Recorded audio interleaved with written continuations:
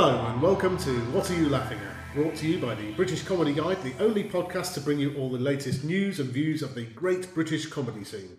Or not, there may be others.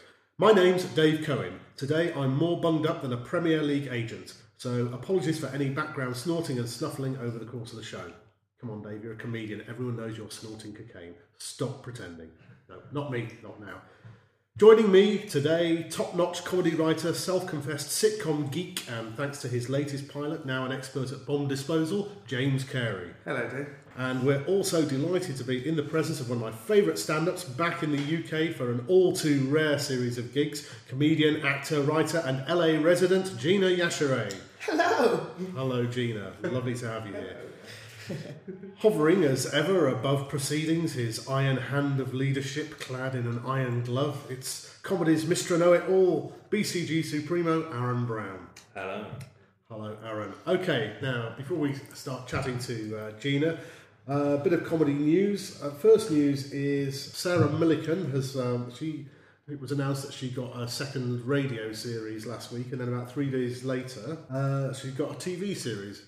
Exactly the same series by the sound of things. So undoubtedly joined up thinking for the BBC there. I'm sure radio and television were very much talking to each other. That's very much my experience. Yeah. Do you think they're going to bother doing the radio series? Or I don't know, maybe. I mean, radio is fun to do, even if the money is... I mean, I say, if the money is terrible, I mean, the money is virtually non-existent, but it is good fun. You did. I remember a great play you did, didn't you? You wrote a play about gambling. Oh yeah! Wow. Yeah, that was a few years ago. Yeah. Do you ever do a lot of radio at all? I did a few bits and pieces for Radio 4, and then I did a series with Julian Morris and Lucy Porter.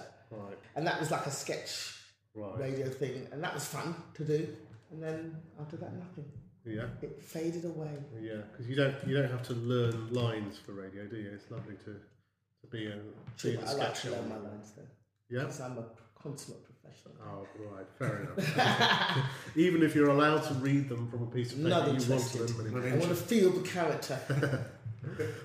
Great. Well, the other news is, slightly bizarre news. I went to a conference in Manchester last week.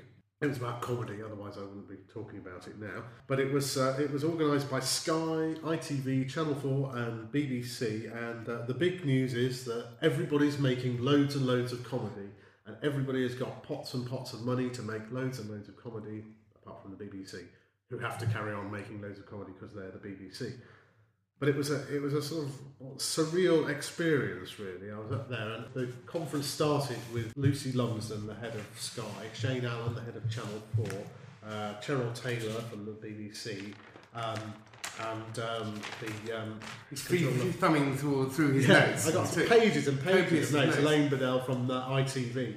All the very top comedy people, purchasers, really. And Sky said that Sky is investing £600 million into programmes in the next year or 2 years, of which comedy will take a huge slice, apparently. Most importantly, Sky Arts have just bought the Onion TV show. I'm very excited about that. Well, so that's some money well spent. Yeah, well, they talked about... about... say that Trolleyed isn't wonderful, or Mount Pleasant, or whatever the other programmes they've got are.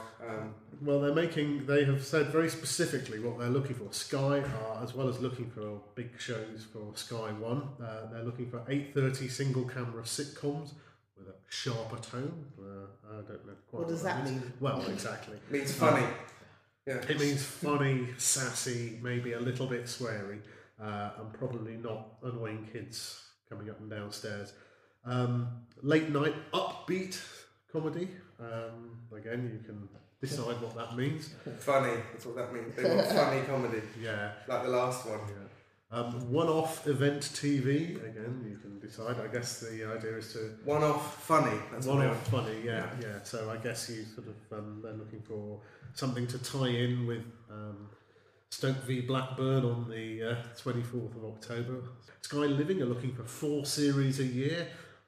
Female 30-something kind of comedies, again. You're female, you're 30-something? I am. Gina? Yes, right, okay, they're looking for you. I'd stay at LA if I were you. Yeah. Sky Living is not going to tempt you back to Britain, I don't think, anytime soon. Sky Atlantic are looking for creative, experimental and authored programmes. It wasn't authored, I think I heard. Not awful. No, this is Jinsey. Very good. With Jinsey, has Jinsey been reviewed on this show? Not yet. I don't think. I watched one. I just thought I have simply no idea what they're talking about. It's completely not for me. I simply cannot tell if it's any good or not. That would be my own. It's utterly bizarre. It's a very surreal program. I have no idea what you're talking about. It's like the Mighty Boosh, but without a kind of warmth with of the less two narrative. It's just a series of sketches with quite well-known people in them. But I don't find the Boosh funny either, and I don't find Rick and Bob funny either. So I sort of don't have whatever software is required to understand that. So it's just people talking. From the comments I've seen, I don't think many people have the software required to find this is Jinsey all that funny. Okay. I think people have been roundly supportive of their sort of creative vision because they haven't diluted what they've been going for at all. I mean, it's such a rich, full world that they've created, but it's so unhinged and bizarre that it's just not. It looks expensive. I think that's the worry for me. Is when comedy starts looking really expensive and slick, and actually with that sort of thing particularly, it just needs to be a bit grubby. And needs to be funny. Needs to be funny, yeah. I don't find expensive as long as you're laughing at. Yeah. You know? I think to be fair to Sky, they are they are doing what they said they will do. They're spending a lot of money and they're trying to make programs, and they're not going to do what they did last time, which is that they put a lot of money into 3 or 4 programs, and as soon as they didn't have a big hit out of any of them, they pulled out. I think they want to see how things develop, and all credit to them. They're prepared to back a show that's obviously not going to get any mainstream following. They backed it because it's a bit unusual, and they say things like they want to make a lot of shows. They want to stick with shows. They want to move quickly. If they see something they like, they'll take it. They want to turn authors into showrunners, was another phrase Lucy Lumberson said. What does that mean? What it means is, they want to start shows. They want to try and make more shows that are like American shows. I think they want shows like Trolleyed, which has now got 2 more series have been commissioned on a Christmas episode. 37 episodes. I mean, I like Trolleyed. It reminds me of Coronation Street when it used to be funny. And that's probably quite a good note actually, because I thought Trolley looked really good and it was really nice, good characters, good performances, but it got to the end and I realised I hadn't actually laughed. Right. I felt a bit low on actual kick in the guts jokes. I bought into it. I thought it looked great, and I just thought I've only seen one, so maybe I just need to get into it. But it didn't quite ring my bell. Yeah, but I mean they are trying, and they want to make. They want to turn these shows into shows that will bring along new writers and new performers. So I guess what they want to do is a good thing. But I mean the other thing, the really big change that if Sky does get big, I think is that talking about subscription TV, there's going to be a lot more TV that's people will watch Sky, people will subscribe to Sky. I mean, I don't know, is that how is it in America? Yeah, well, in America, all the best comedy channels are not the NBCs, which is the equivalent of the BBCs. It's the subscription channels, the Showtimes, the HBOs, the Comedy Centrals, So yeah, it probably will go that way. Yeah, and are those subscription channels more successful in America? Showtime is very successful. Not so much for comedy; they're getting into comedy now. But they've recently just started buying people's specials and stuff. But definitely for kind of out there programming, like the shows like Dexter and stuff started out on Showtime. So Showtime has got pretty big from their bold commissioning moves, I suppose. HBO is very much a boutique comedy channel. If you get a special on HBO, that's compared to Comedy Central, which is more likely McDonald's of comedy, and HBO is more likely, Are the others with big channels, are they kind of suffering more as well? I don't think they're suffering. Obviously the cable channels are taking a good chunk of their audience, but I don't think they're suffering. But definitely you see more darker, more interesting comedy on the cable channels because they're obviously willing to take a lot more risks than very, very commercial-led big stations that are very worried about advertising revenue, you know? And the rules are different as well, aren't they? On broadcast television in the States, you just can't swear, can you? And you know, there is no nudity, there is no nothing. And that's sort of 3/4 of British comedy already ruled out. So yeah, no, it seems to be very different. I mean, for me, I know the British writers complain a lot about those sorts of rules in terms of, you know, oh, BBC say we can't swear. You just think, Seinfeld doesn't swear, Frasier doesn't swear, Friends don't swear. Get over it. It can be funny, you know. If it's its own thing like Curb or something like that and it needs swearing, and I'm doing this soldier comedy which will have obviously quite a lot of swearing in it, because if it doesn't, it won't really be very believable. But I just think a lot of swearing is pretty negotiable, and you don't need it. But directly negotiable. I remember one episode of My Family where we were having to negotiate directly with the head of BBC Comedy of the number of shits that we were allowed to say. And there was James Henry, who run the shows, quite literally said, right, okay, if you let us have that prostitute on page 54, we will lose the shit on page 52.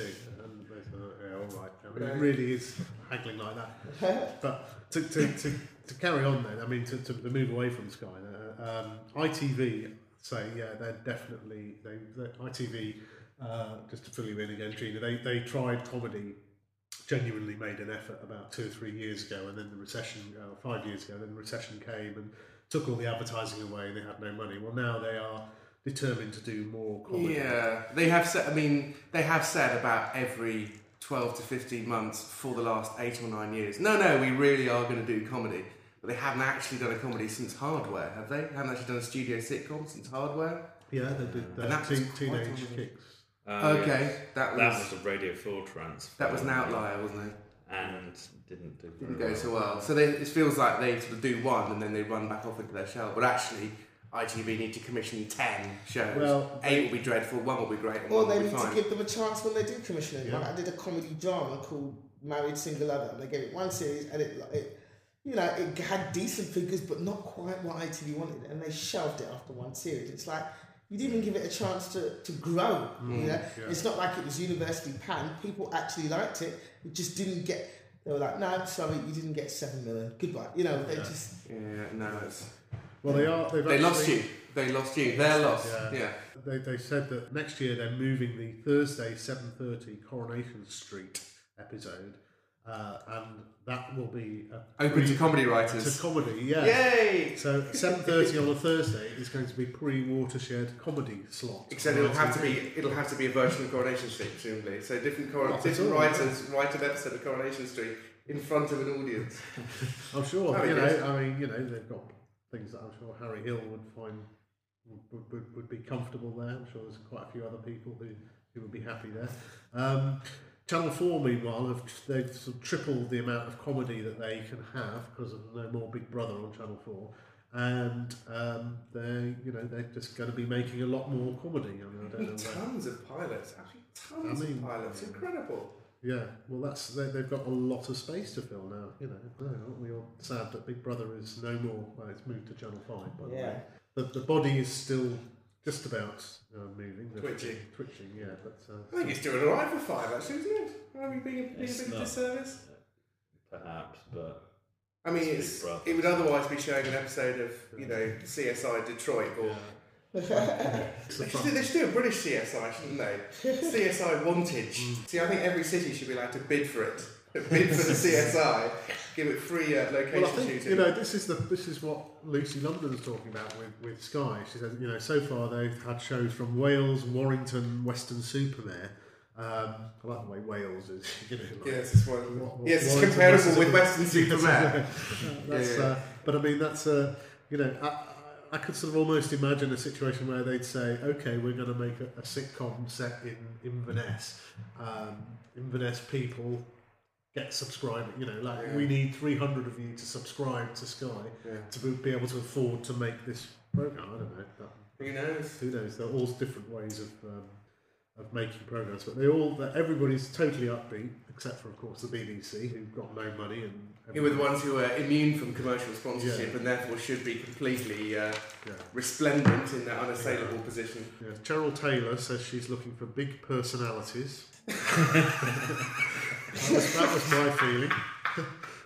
Yes. I know, I just thought... when I listen to this shit, it just depresses me. It makes me even less want to get on a plane back to England. Well, I was sitting there and there was kind of an air of disbelief. And this was the opening chat. And then as the day got on, more and more people chatting about and being more optimistic about all the things that are sort of being... Anything is possible. And then Mark Freeland came on sort of later. He's the head of BBC Comedy, and he sort of, I suppose he was a bit more kind of circumspect, really. He sort of challenged Sky to say, well, okay, are you going to take on training people as well? And I mean, Lucy Lumpton wasn't in the room at the time, so she couldn't answer that. Missed a chance for a fight. That'll be interesting. Should have done that one of the intervals. Stood round and shouted, "Fight, fight, fight!" And then at the end, Kent and Alan of Big Talk interviewed Asha Tallow, who of course produced The Office and produces Trolley, Damon Beasley and In-Betweeners, James Corden, and sort of talked to them about what's it like to have the biggest hit show of the moment. That's a very useful question to be asking, isn't it? What sort of question is that? That's the ass kissing section. But it was everyone quite else is tired and half people on the train home already. Yes, I've become a big fan of James Corden now after seeing that. Not just because he said Horrible Histories was fantastic. He's good and he's funny. I felt very sympathetic to him. He's proper funny. Yeah. He talked very frankly about coping with failure. He was sort of very upfront about that. So that's it. Our future is sorted. We've all got loads of telly programmes that we can make. My return flight to there. Yeah, absolutely. For your ITV series, that will be starting in January. Well, I was expecting slightly more upbeat response here. Maybe no, it's good. I think it's brilliant. That the BBC, unfortunately, have had it their own way for quite a long time in terms of. I'm a comedy writer, and I would love to be not almost entirely dependent on the BBC for my income, just from a business point of view. But it's great if ITV really are serious about it. Channel 4 making loads of stuff, Sky making stuff. It'd be great to see Channel 5 at least make a couple of shows. That would be nice. Even really dirt cheap shows. That would be nice if they just, They had highlights from Just for Laughs in Montreal earlier this year, but that was tucked away on 5 Star, right? The digital channel. Well, so even that didn't. Yeah, apparently Suburban Shootout is getting a second remake pilot in America, so there's a Channel 5 show. The Channel 5 show, if I recall, the Channel 5 sitcom. Well, respectable with the prostitutes. Oh, right. Sitcom set in a brothel. Yeah. Hilarious. And there was is it D'Angelo's or something? Angelo's. That was that's short-lived. Okay, well, coming soon, what's coming up? We've got, there's this film about the making of Life of Brian, Holy Flying Circus, on the 19th of October, with lots of people who look like Monty Python people now, playing Monty Python people. Good. Anyone heard any good things about this? I would normally be opposed to this form of television, because it's basically comedy, a replacement comedy service. It's basically comedy writing about comedy. Yeah. Rather than just make a new show. But A, it's been written by Tony Roche, who is brilliant. B, brilliant people are in it. And C, I saw that Caitlin Moran had tweeted that she was watching a preview tape and 15 minutes in had to stop it and have a little cry about how good it was. And just said she was just blown away with how good it was. So hopefully it's brilliant. Good. But please no more comedy dramas about comedy. They do. BBC4 do a lot of that, don't they? Yeah, and it just strikes me that it's just cheating. Albert Steptoe story was one that I thought. And they're always quite good. Okay. You just think, make a new show. You could do another Thick of It or another 2012 or another. Yeah.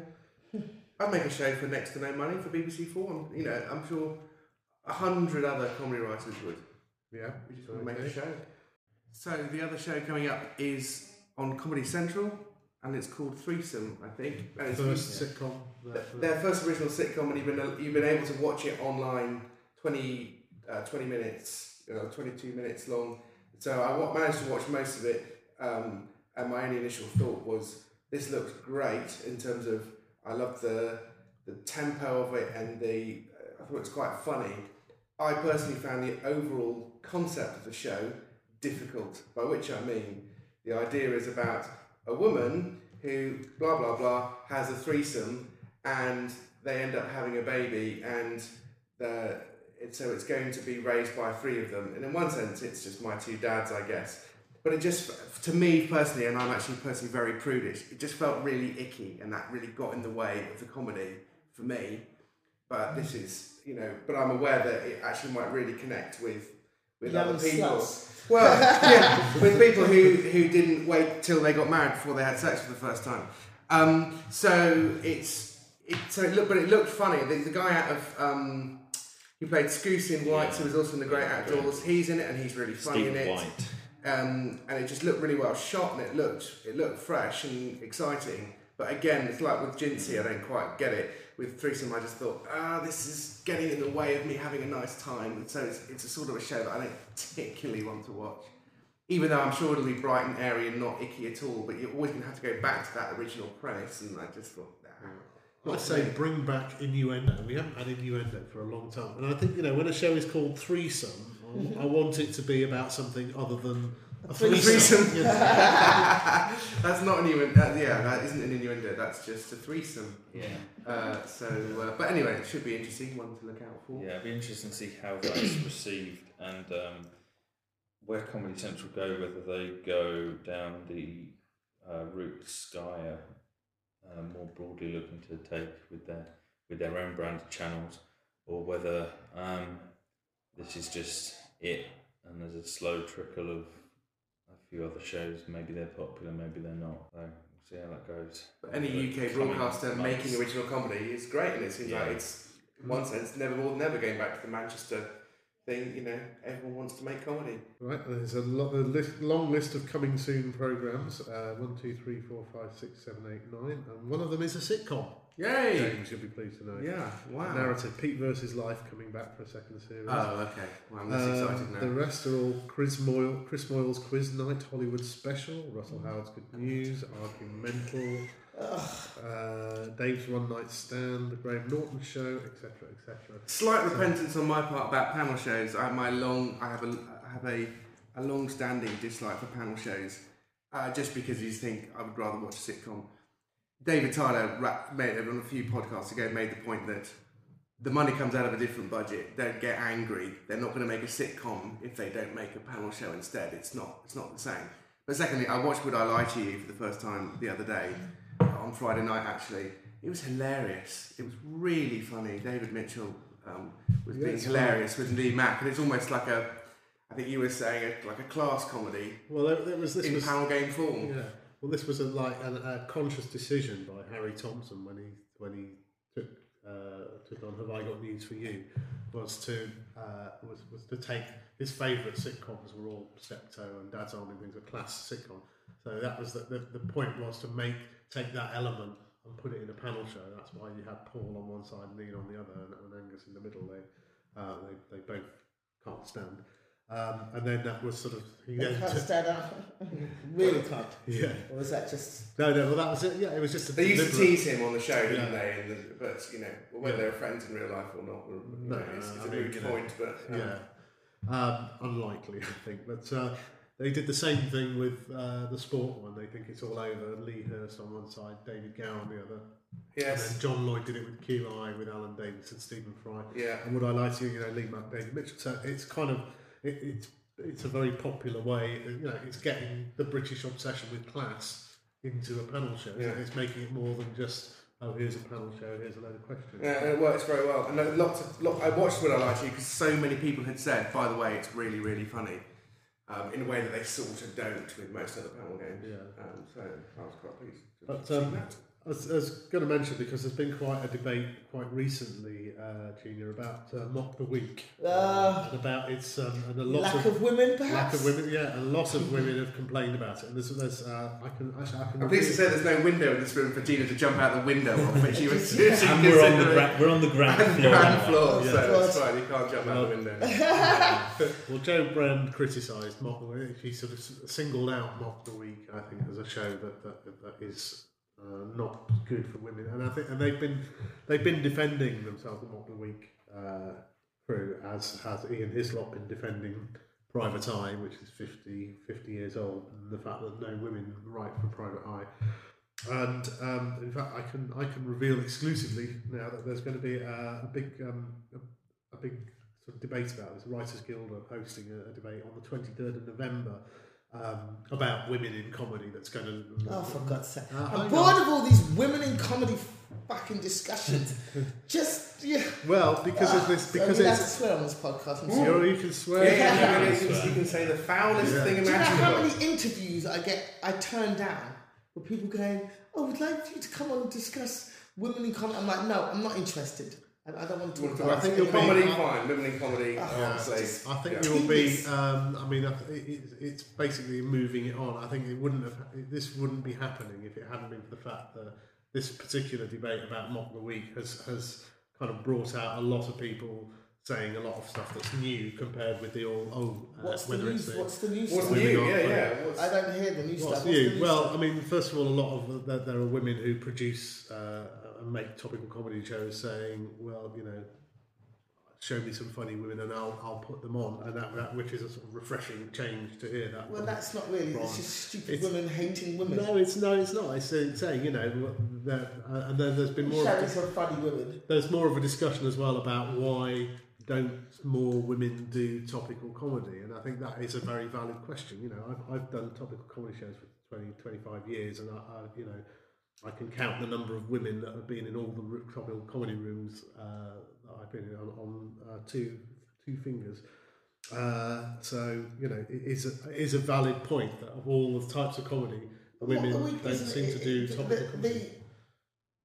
It's not about the fact that there aren't enough women on Mock the Week. It's when women do go on Mock the Week, they get drowned out by the very high testosterone level in the room. It's very, very. I mean, I'm quite an aggressive, loud woman, so I can get away with it. But even I found sometimes on the show just found myself going, I can't be bothered to fight this. Yeah. You know. Yeah, I've heard from other comedians who are actually on it that it is the moment the red light goes on, you start recording. It's elbows out to get your stuff on the show. I was on a show with Adam Bloom. Now you know that nobody can stop Adam Bloom from talking. He did not get a word in. Right. Wow. On the show, Adam Bloom. Yeah. Sorry, I didn't mean to laugh out loudly, but Well, exactly. Yeah. Exactly. Wow. So you know, this is how hard it is to get a word in. If Adam Bloom struggled to get a word in, you know.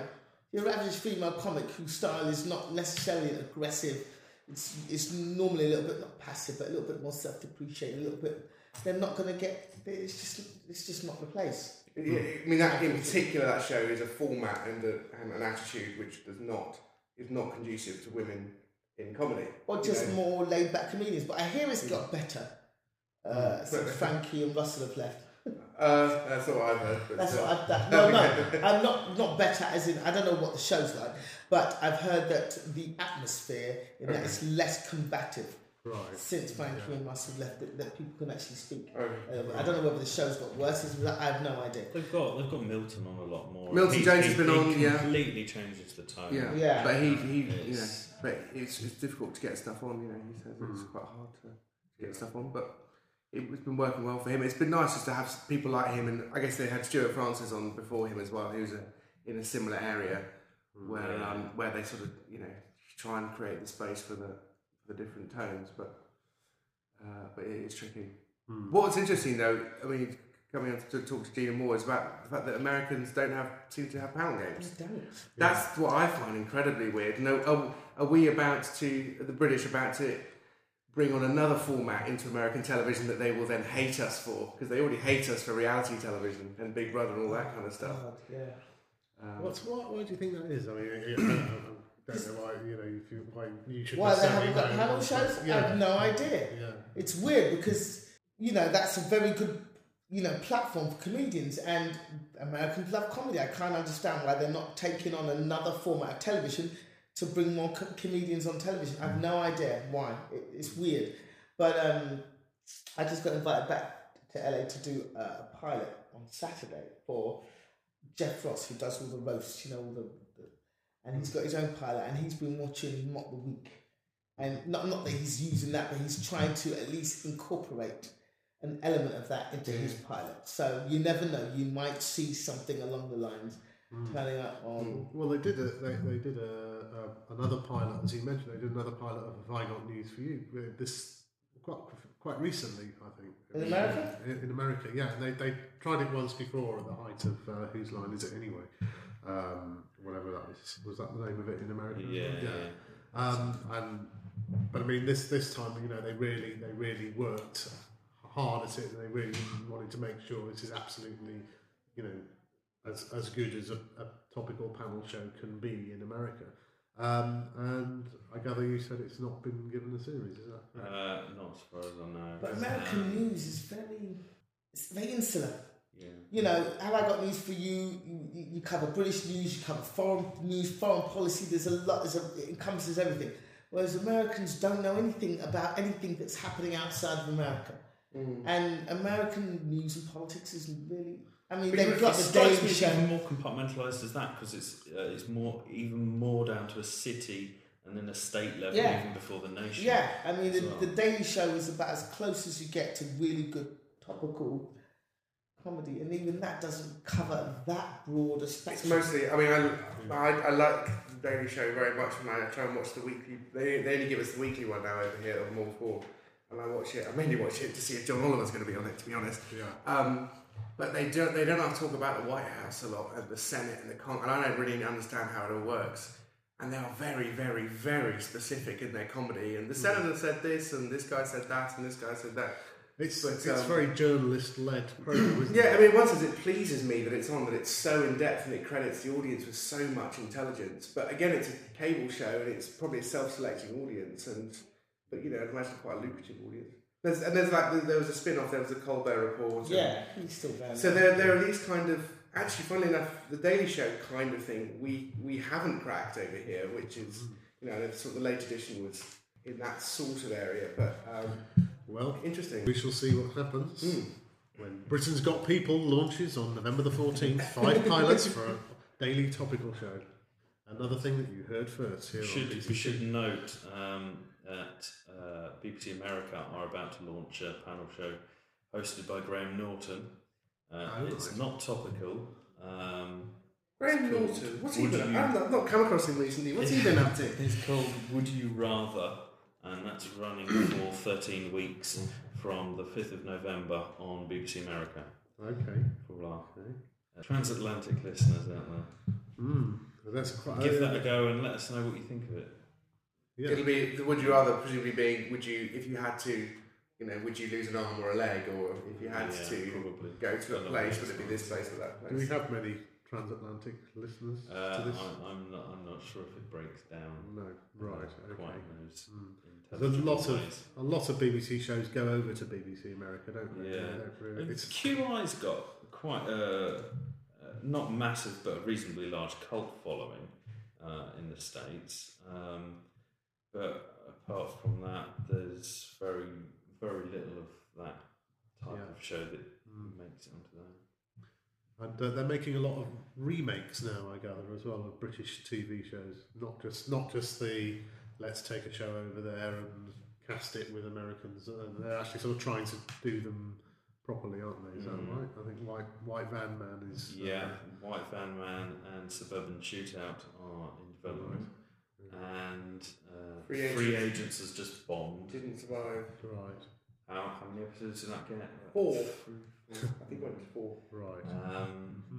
And I didn't really watch the British version, so I couldn't say whether it was a good or a bad whether it's an injustice that got It's so carried many on. years ago, I can't remember what it was like. It's yet another thing that Hank Azaria has been in that hasn't succeeded, which seems to be a shame given, he does The Simpsons, he's so good on it, and he keeps being in films that aren't very good and TV that isn't so good. I think Stephen Mangan was in it. In the British version? Yeah. Stephen Mangan and Sharon Robin. Yeah. Anthony Head was in both UK and US remake. Did anyone see The Hunt for Tony Blair, by the way, on the weekend? I did. No? I did. I thought it was really good. Yeah, I really enjoyed it. Unhinged, No idea what it was about. Unhinged and deranged, but brilliant. I taped it and haven't seen it yet. Yeah, lots of spoof. I mean, comic strip has always been about spoofing films, really, hasn't it? That's always been the main. I think even more than comedy. I think that sort of spoofing film genres is it's this really lovely spoof of sort of black and white 50s films, really. So very unusual, but and completely baffling plot. Really, didn't understand it at all, but it didn't really matter. So that's our news and reviews and everything else. So Gina, well, we've been chatting away here anyway, but it's nice to see you back in the UK, as you say, briefly, before you rush out of those development meetings and head back to LA. It's sort of fairly well documented why you left, but I mean, can you just sort of talk us through the kind of what finally made you decide to leave Britain to go? Well, I've been working here for a long time. I've reached a certain level where I've got a certain fan base, and it grows a little bit every year, and it's very nice, and I'm bubbling along. But I just felt like I wasn't going to hit the heights that the McIntyres and would. I don't think my face quite fits. You know, I don't care what they say. Oh, equality, we're trying to get, it's bullshit. It's always going to be middle-class white boys and the odd middle-class white girl that gets through, and one black guy or black girl every 5 to 7 years.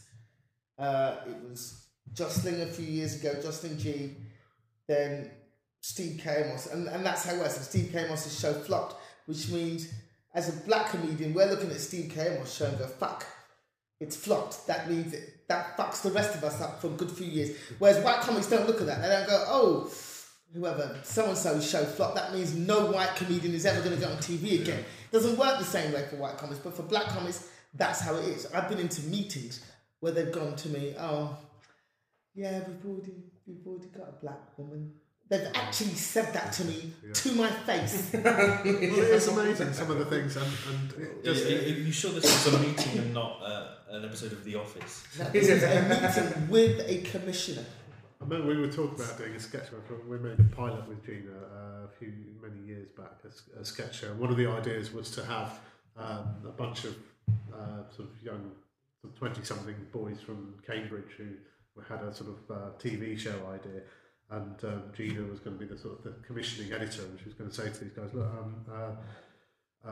sorry, your show was okay and it did all right, but the thing is, we have already got a sketch troupe of 4 white middle class boys from Cambridge doing a show, and we've already got one. You know. In fact, we got this one, and we got that one, and we got that, and we got that, and we got that. So, but I mean, we never got past pilot, so there you go. Exactly. That never got written, but never mind. So that's what basically.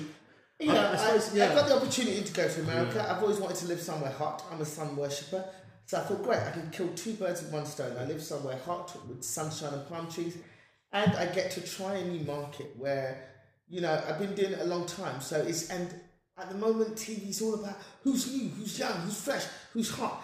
So I've been going a long time. So people know that I've been going a long time. So they see me as, oh, Gina, oh yeah, she's been around. And so I've got that thing going against me now, in that I've been going a long time, and people go, oh yeah. So I'm almost taken for granted, you know, and I find myself being always the token blackface on TV shows, and I hate that, because I know I'm good, and I'm as good as anybody else, and I come on and I do my job, but I know that part of the reason that I'm there is, I am consistently good, but also I make it look good, because I'm a black woman, you know, I killed 2 birds with one stone. And I've noticed a lot since I've actually gone to America. I've noticed that Andy Osho is popping up on all these shows. It's like, for fuck's sake, I can see what you're doing here. Oh shit, Gina's gone, we need another token black girl, and Andy Osho is popping up doing all the shows that I used to do. And it's like, come on people, can't you see what you're doing? I did think. I mean, when we did, because I was script editing this show, Blouse and Skirt, which was a sort of black topical comedy show, and I was the token white person really on that show. But there's certainly no shortage of people saying, we're desperate, and it's kind of it's like the women in comedy thing as well. It's crap. They say we really want somebody. And I've seen this happen, and again I sort of mentioned this because of topical comedy, and I saw this happen anytime a woman came along who wrote topical comedy. As soon as they came along, they said, "Oh, we've got a woman," and then so this person will become like the sort of the totem, the sort of totemic person who represented womankind. Yeah. And if this woman wasn't quite as good enough after about half a dozen episodes, it was like, we did it again. We tried another woman. We tried a woman. We pushed her forward, and she wasn't good enough. Women aren't funny, and I think there's a sort of element of that. Isn't there? There's definitely an element of that, and it's just annoying because it's like if they did that with everybody, there wouldn't be any television. There wouldn't be nobody on TV because if one white guy fell and they stopped booking all white guys, what would we have? But yet they feel they can do that with black comics. It's just irritating. So you're presumably your experience in the States is now very different. What I mean, and because also you had a reputation here about of doing really well, doing good comedy. Did you sort of have to start again from scratch? Literally started from scratch. Going out to comedy clubs and doing shows for nothing. Just in LA, nobody gets paid for doing comedy. You have to go outside of LA to make money. So you go on the road and do the comedy clubs. But to do the comedy clubs in America is a totally different thing. Here, comedy clubs just book comedians. Audience will go to the comedy club. They don't necessarily know who's on. They go in. If it's a reputable comedy club, they know they're going to get a good night. So that means comedians get paid the same money at the clubs. You might get a headline, you might get a few quid more. But in America, it doesn't work that way. It's all celebrity-led. You can't headline a comedy club in America unless you're going to sell tickets. Unless they can sell tickets. So when I got there, I didn't realise this. I thought, I'll go over there and do gigs and earn my living that way until I get on TV. That'd be fine. And I got over there and they're like, yeah, we know you're hilarious, but nobody knows who the hell you are. You're not going to sell tickets, so we're not going to book you. And so I literally trudged around. I've been trudging around for the last few years, just getting my name up and then doing clubs in America, in LA, and getting seen and getting little bits of TV. Then I made my DVD over here, A Hackney Empire, and sold it to Showtime. And so they aired it as an hour special. So that started to get my name up. And so now I'm starting to get the headlining gig around America. But it's been a slug. I've gone in under the radar. I'm working the hard way.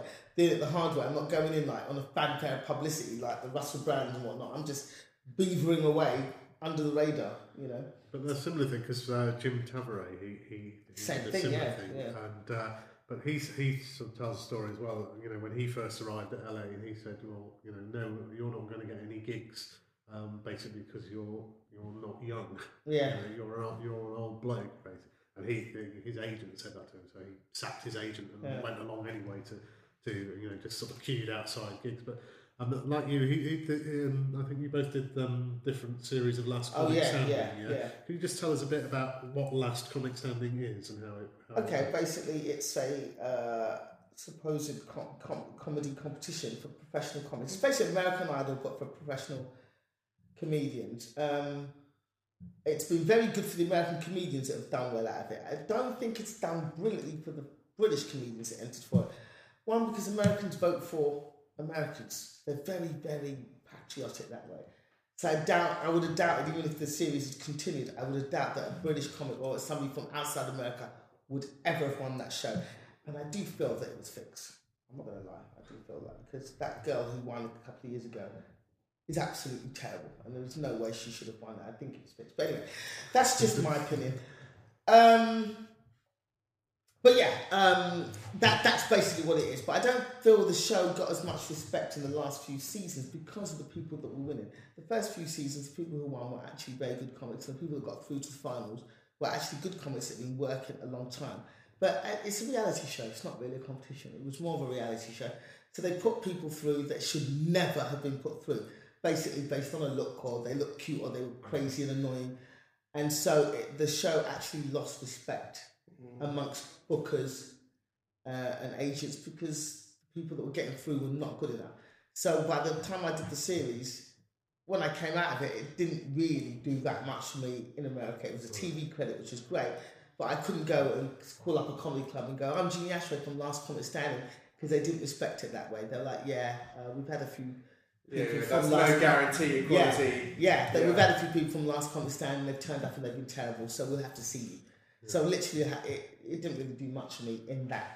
Right, because we tried it this summer over here. ITV did it. I heard about it. Yeah. Show Me the Funny. Yeah. Which kind of sounds like they pretty much started Show Me the Funny from the last season of Last Comic Standing. Then it was a kind of mishmash, really, wasn't it? It didn't quite. I mean, it didn't do terribly, did it? But it was. See, the last season, they changed up the very, very last season of Last Comic Standing and made it just about the comedy. And that, I wish I'd done that season. Because before they had people doing stupid tasks and doing stuff that was totally unrelated to the comedy. It was just about humiliating people. And the last season, Last Comic Standing, was literally just stand-ups doing their stuff every week. And then the audience voting for who their favourites were. And it was a much better show because you got to see them do what they do. So that was a lot better, but it didn't get recommissioned. So. But so you live in LA now, but you're not so much performing in LA. You're just kind of performing all around. Oh yeah, I do perform in LA a lot, but I don't earn money in LA. LA is very much a showcase town. You do shows in order to get seen. I mean, it's kind of it's not a nice situation in that because the comedy clubs are making money, obviously, and yet the comedians that are performing are not getting paid. I think it's an outrage.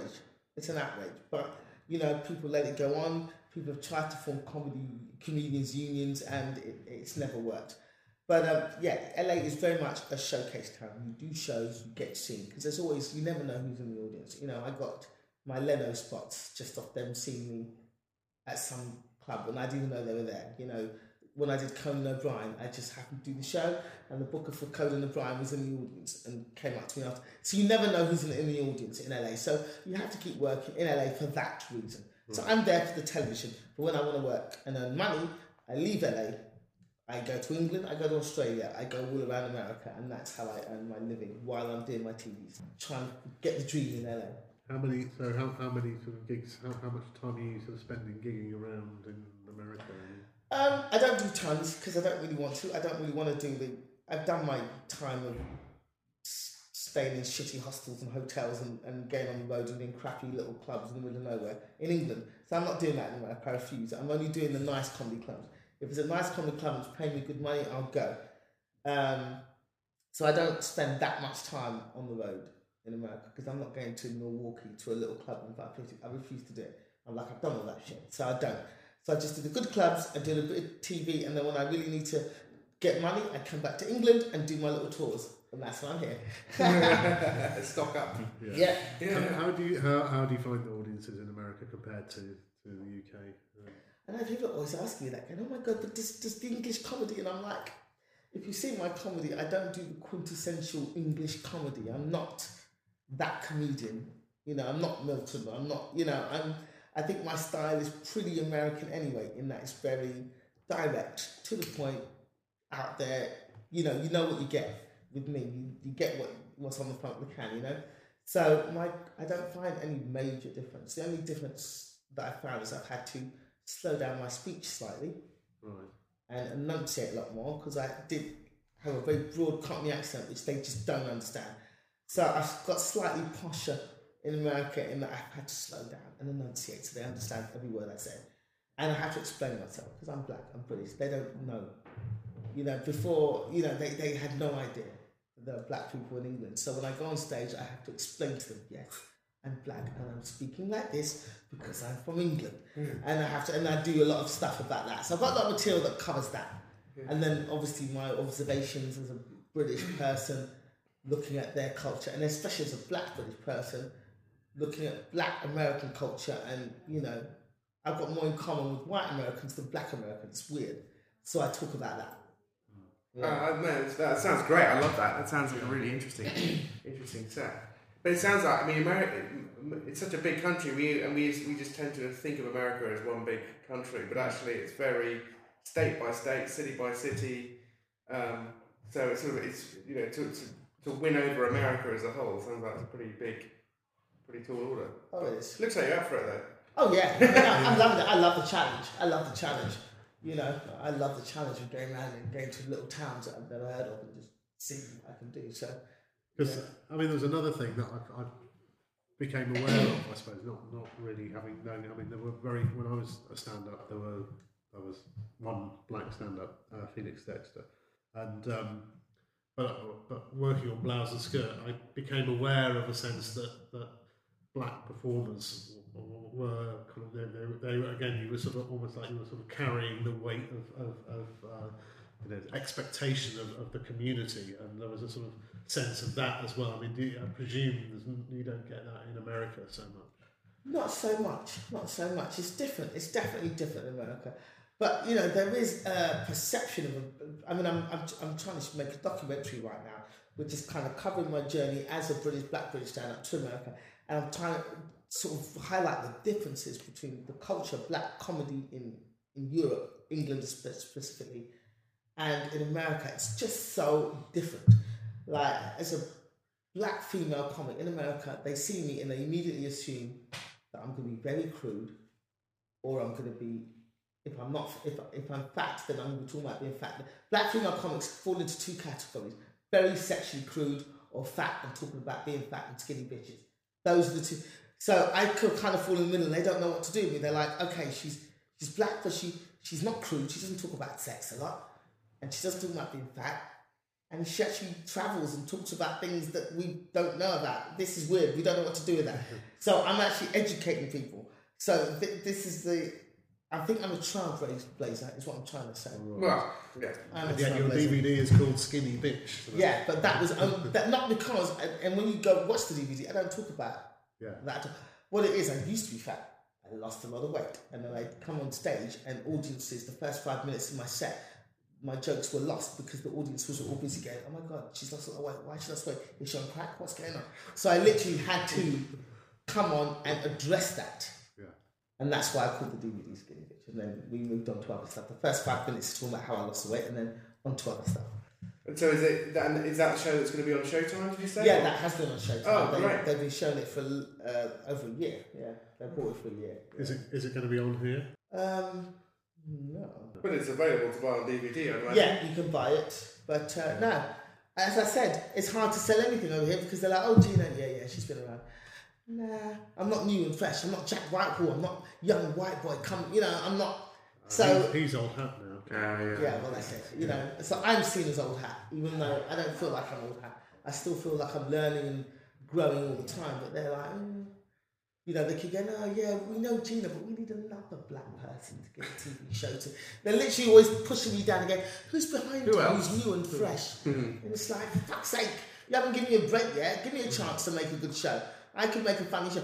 But having said that, I've got a sitcom in at the BBC at the moment, so who knows? They might even take a chance. But I'm not holding that. Have you still? I mean, I remember that character used to do Tanya on Lenny Henry's show, and that was a fantastic. I mean, that would be I'd love to be seeing that character now, just talking about stuff in Britain. I mean, again, talking about sort of topical comedy and things. I mean, there are many ways of doing topical comedy. You don't just have to have a panel discussing the week's news, and I think a character like Tanya would be sort of brilliant at the moment. It was a great character at the time, and I wanted to do more with it.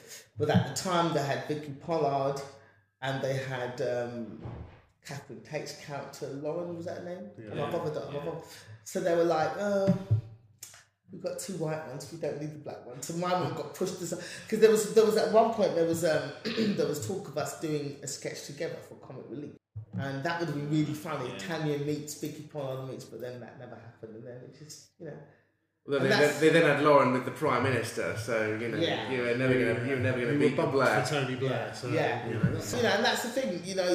Humiliating. You do a sketch, you do a sketch show, and you make iconic characters which are very popular. People still come up to me 5 years later and quote her lines at me, and I'm like, you know, you do a popular character, you hope it gets you at least in the door to do something else, but just never seems to work that way.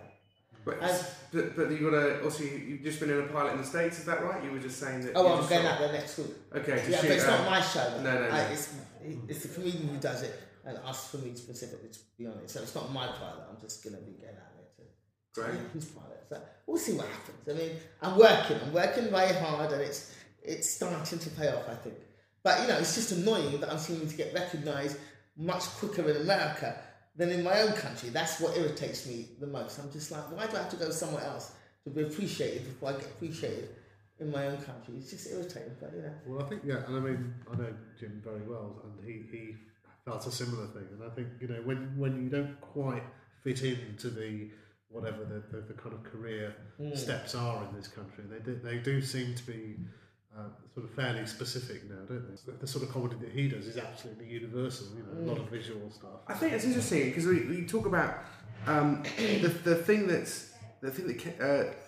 writers bemoan is writer performers seem to get more breaks, and it seems to be that that especially at the Edinburgh Festival, which the comedy at the Fringe seems to be really, really grabbed by comedy commissioners and controllers, and therefore gets onto television faster, and writers sort of, curse about that. But actually, if it goes wrong, if your one series it gets bought and it doesn't go very well and it finishes, it's sort of harder to get back. Whereas a writer only can sort of write a show. It doesn't go so well. I'll write another show with some other people in it. They'll never know it was me.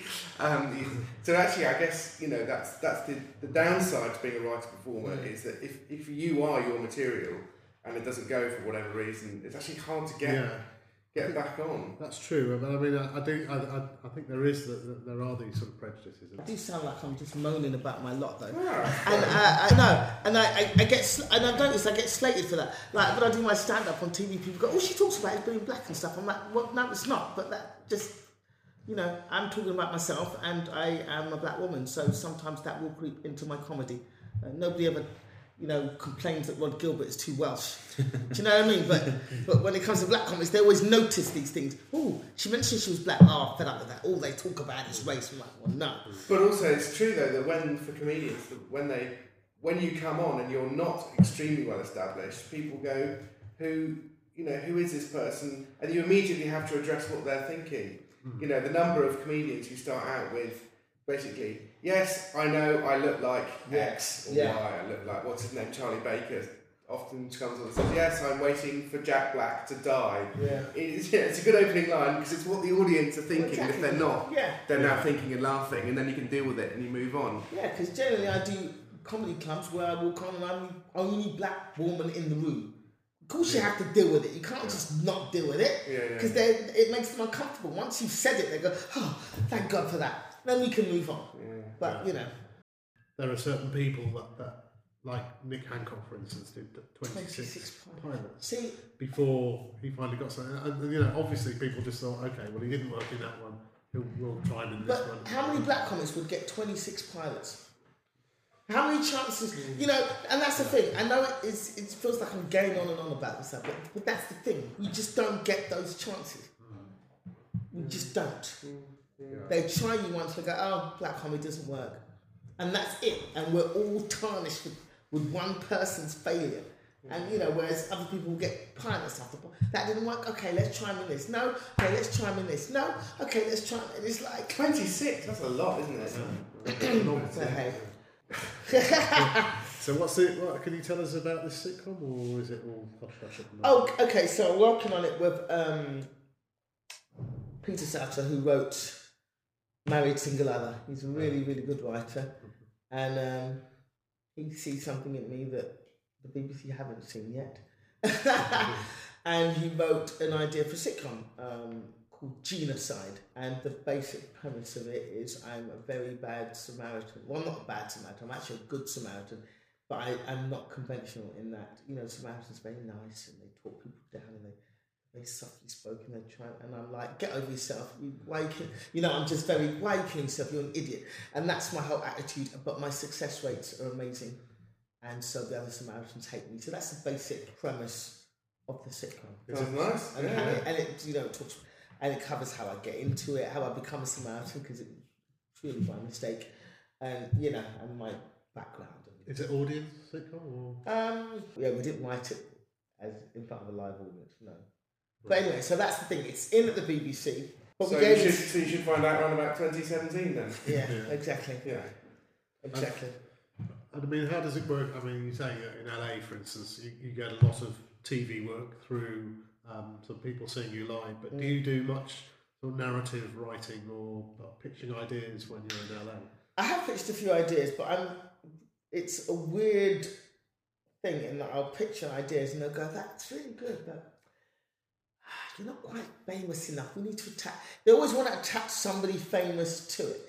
So that's the problem I've had when I've pitched ideas for things. It's like you need to have a name attached. You know, everybody is so risk averse right now that you can't just pitch an idea. Go, I've got a great idea for a sitcom based on. It's like it doesn't work that way anymore. I have to get a famous name attached to it. Even the documentary that I'm doing, I've started already picking up footage for it. I know that I'm going to have to attach famous names to it, so I'm just going to get interviewed with as many famous comedians as I can, and then just sort of attach their names to it in that way. Yeah. Again, that's the difficulty of being a writer performer, is that if you're integral to the idea, they like the idea, but they don't want you necessarily because you're not at the level that they want, or you're not famous enough, or you're not called Jack Whitehall or whatever it is. Yeah. That must be very difficult. But you know, beats real work, doesn't it? Well, there you go. I'm still having fun. I'm doing what I love for a living. I make a good living. I travel the world. I can't really complain. Yeah. Is there much that you miss in Britain at all? No. No. Family and friends. Yeah. Good chocolate. American chocolate is shit. And that's really it. I come back and I put the TV on and I'm just like, holy shit. The only way is Essex. Are you fucking kidding me? That won a BAFTA. Yeah. Oh, gee, that did not. It did. It was the public vote, but it was still a BAFTA. Jesus Christ. Take us with you. Take us with you. Take us back to America. Yeah. So this is what terrifies me. I come back and I turn the TV on and I go, this is British television right now. But I'm back doing my tour. Yeah. I get to see my audience and do what I do and have fun and Great. Well, Gina, proof there that there is another way other than Essex, actually, and that way is LA. Well done. It's fantastic. Really good to see you again, and glad to hear that you haven't changed a bit. You know, still as gracious and angry as ever. Happy. I always sound really angry in my interviews. I'm trying not to sound like my brother keeps getting on at me going, will you stop sounding so angry? Well, Aaron's in the edit. He'll make sure it's all smooth, and he's got special software now that can do that. Yeah, take the anger out. Okay, brilliant. Well, thanks very much. Thanks, Gina, James, and Aaron, and we'll be back again in a couple of weeks or so.